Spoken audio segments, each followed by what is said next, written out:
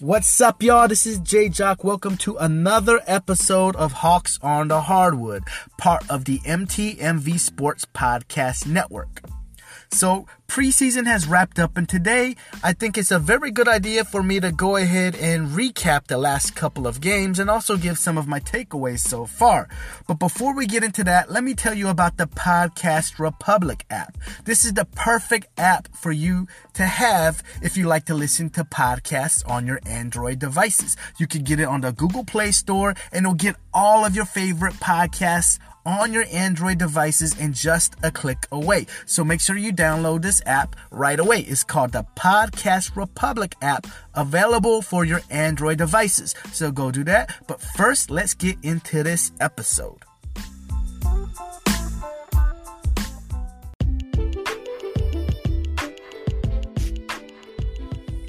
Alright, so let's just jump right into this, okay?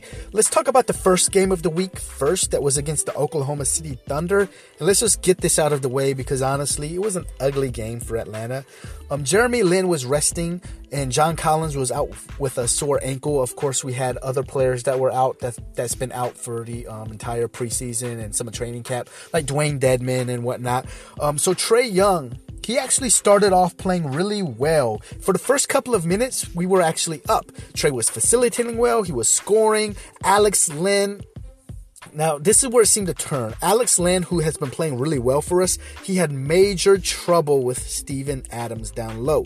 And he quickly got into foul trouble, and he actually threw 3 fouls in less than 4 minutes because Steven Adams was just overpowering him. There's something that he needs to figure out on why this was happening. Hopefully watch some tape or whatnot and find out what he was doing wrong because Steven Adams was just taking over.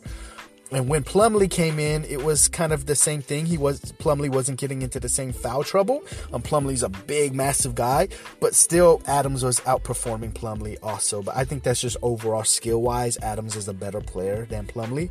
The Hawks were able to maintain a lead for a while, but really you started to see the momentum start to change when Len was taken out of the game. The Thunder, they were doing a nice job spacing the floor, and Dennis Schroeder played really well. I mean, he was exceptional. He was able to move past Trae pretty easily in a lot of instances, and I think that's kind of what we would be expecting from our young rookie right now. He's learning how to play defense in the NBA, and Schroeder, we all know because we are Hawks fans that is Schroeder's main strength, is that Schroeder has that quick first step. He can really get in the lane really easily. So, because of that, I would kind of expect Trae to have some issues guarding him, and that was the case. Atlanta in general, though, we're not going to just focus on Trae. Atlanta in general was slow on defense, not getting out to the paint, not getting out of the paint well to guard the Thunder as they spaced the floor and hit three-pointers. They were shooting threes pretty well. Fouls were just rampant in this game.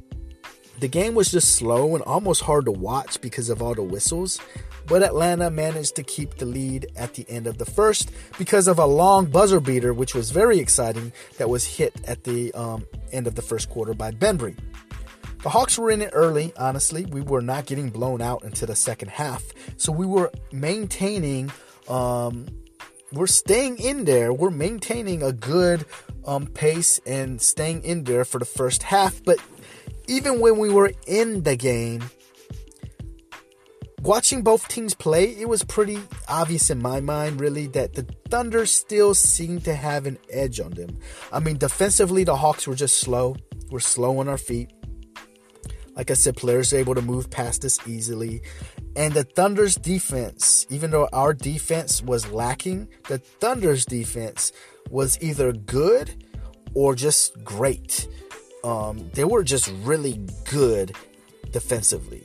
Atlanta, we had good ball movement, so there was some promise there. We did well at times on the pick and roll, but it was just because OKC's defense was so good, it was hard for us to actually convert.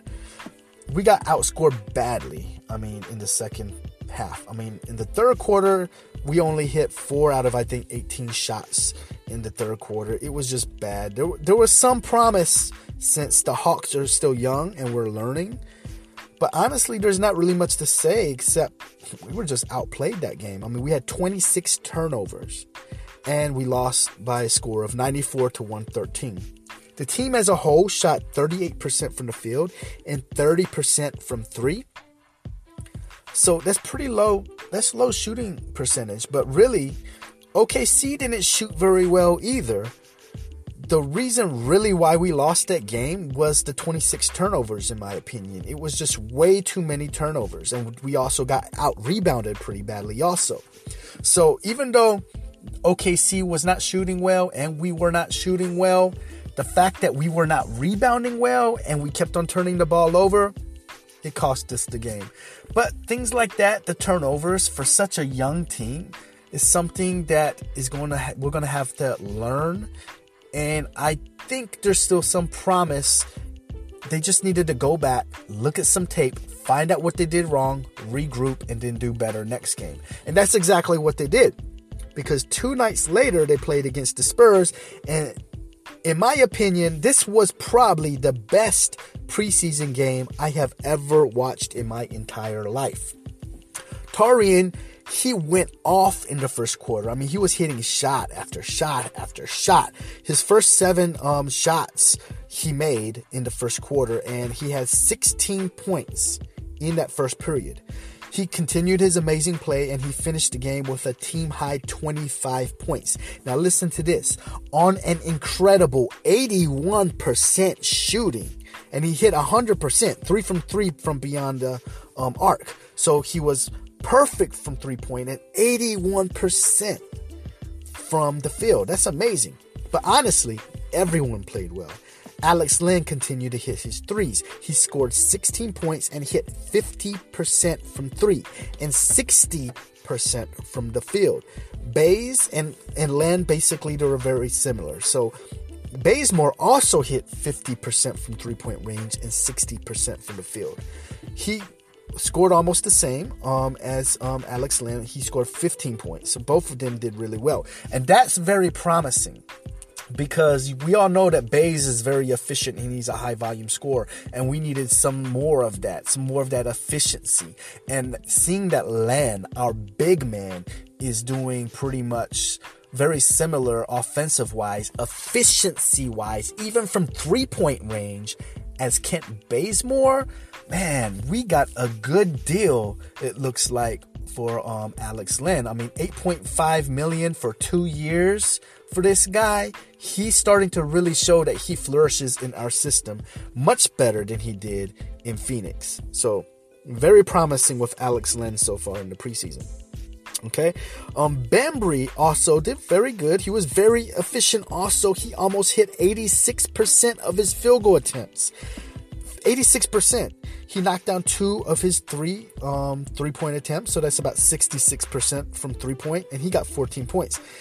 To me, I think Bembry has eclipsed Tyler Dorsey, and he's starting to change my mind on who is better. I mean, back in the day, it was kind of hard to see Bembry as often because he was just never really very healthy and he wasn't shooting very well. But I'm seeing more of what Bembry can do as a healthy player, and I'm really excited to see what he does this season. I think he's going to really show what he can do when he's healthy, and we're going to be able to see how good of a player he actually is.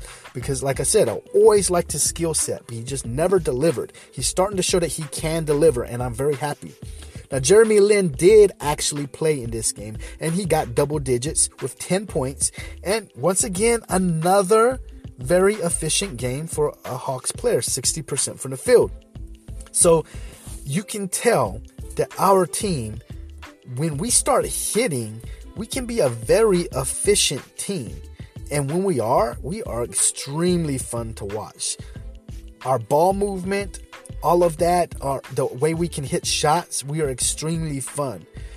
Trae Young's ability to see the floor probably to me was the most impressive thing in this entire game, though, because he was making high difficulty passes over and over and over. He got 22 points, 7 assists. He hit 50% from 3-point range, so he's hitting very good, taking good shots, including that game-winning shot with only 2 seconds left, which you probably saw on ESPN and on TV on replay after replay, where he launched that 3 from around 40 feet and it just swished in. That was amazing. That was just something that was very, very good to watch, because people are saying that he's not going to be able to do this in the NBA. Well, he did it already in preseason. I think he's going to continue to do it. And it wasn't a bad shot. It wasn't an ill-advised shot, because there was only 2.2 seconds left when he made that. And if he missed the shot, we would still go into overtime. This wasn't necessarily a do or die situation. He knew he can he can sink the shot. He was confident, and he wasn't trying to get all the glory for himself, because what you don't see in the replays here is the previous plays before. Like, this was to win the game, of course. However, prior to this, the play before this, the Hawks possession before this, Trae was also, he dished an amazing no-look pass to Alex Len to win the game. So his first attempt at a game winner was an assist, and not just an assist, a great assist. However, Alex Len missed the dunk. Since he couldn't get the game-winning possession through an amazing no-look pass, we got the ball back. Once again, it's do or die. Trae launches that huge, very extremely long three-point shot that wins the game. So it's not all about Trae just getting glory. He's still, his best trait so far, still we can see it very easily, is his playmaking ability, his facilitating ability, and his assists. So that's all I got to say about that. Now, unfortunately, on Friday came the announcement that John Collins is going to be out for the first few games of the regular season also. So he has an ankle injury, and he's going to sit out all week. He's going to be reevaluated on the 22nd. So let's really hope he can suit up against the Mavs on the 24th, because we all know the Mavs on the 24th, that's going to be a big game for us because of the Luka Doncic thing, I guess. Also, people want to see how Trae and Luka fare up against each other, since they were traded on draft night for one another, but also because it's our home opener and it's going to be on ESPN. I think it's our only nationally televised game all season long. So that's something that I would really like to see John Collins play for. But if he doesn't, it's more important that he gets healthy. So we also played the last preseason game on Friday. So that was yesterday. So let me tell you a little about this. The first string players did a great job, in my opinion, and we were up at the half. It was pretty much everyone doing the same thing that they did in San Antonio. Very efficient. They were playing very well, and we were just up at the half. It was great. But then Coach Pierce decided to play the second and third string players exclusively in the second half, which I don't fault him for, because the purpose of preseason is not to win. The purpose of preseason is to see what you have, to know how our other players are doing. So I want our second and third string players to get that chance, especially the ones that weren't able to play very much. For instance, Herter, he hasn't been playing very much. Our players that are on non-guaranteed contracts, like Thomas Robinson and RJ Hunter, they haven't been playing very much. So players like this, I wanted to see more of them, and that's what Coach Pierce decided to do. So, of course, our first string was out. Miami still had a lot of their first stringers still playing, so we did struggle a bit in the second half. But like I said, we were able to see what our reserves were made of, and it was good. It was interesting. We didn't win the game, but it was interesting. As expected, Jeremy Lin was, of course, the best player on the court, because he is somebody that right now has been on our second string, but he can easily be a starter, especially when he's fully healthy. In an interview following the Spurs game, he did say that he is still not 100%, but he's getting better and better every day.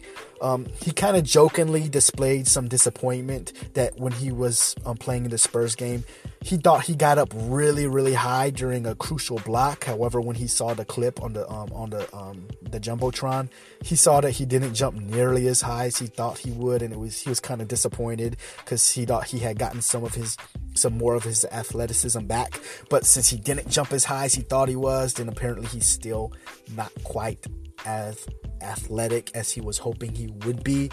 So you can see very clearly that Lin is not 100%, but he still looked good out there. He's not quick, because Jeremy Lin, to me, like I was talking about Dennis Schroeder, his strength and weakness is that very quick first step, being able to get to the lane. Jeremy Lin has that also.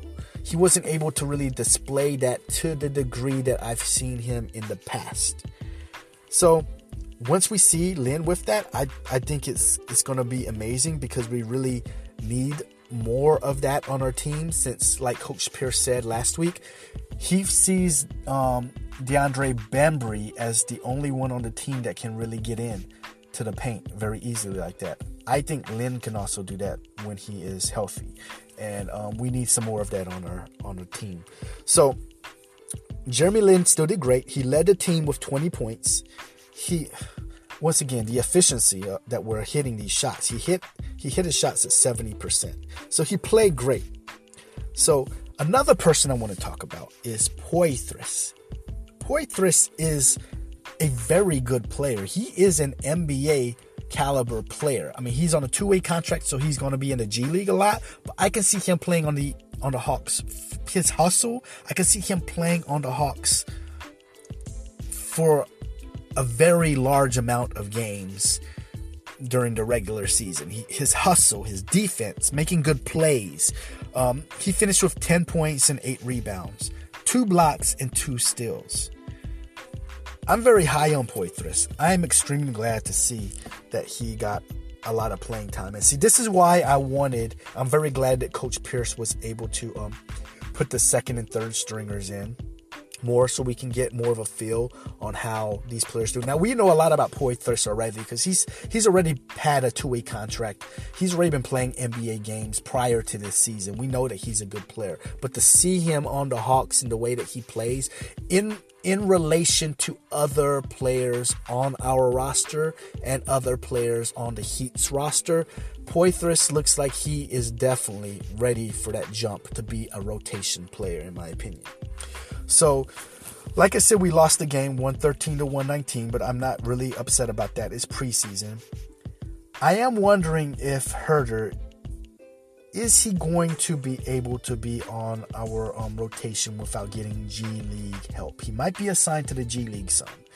I don't know if he hasn't really found his confidence since injuring his hand earlier, or maybe something is still off. Maybe it's a little sore. It's probably a mind thing, but he's really not hitting his shots, even his open shots, and that's what we need from him. He just doesn't look good so far. His intangibles aren't that good. He's been playing good hustle, but he just looks like he lacks confidence. It's still early, but just saying this right now, I won't be really surprised if he gets assigned to the G League. But also, if that happens, I just ask y'all, my listeners, to not panic, because he's a rookie.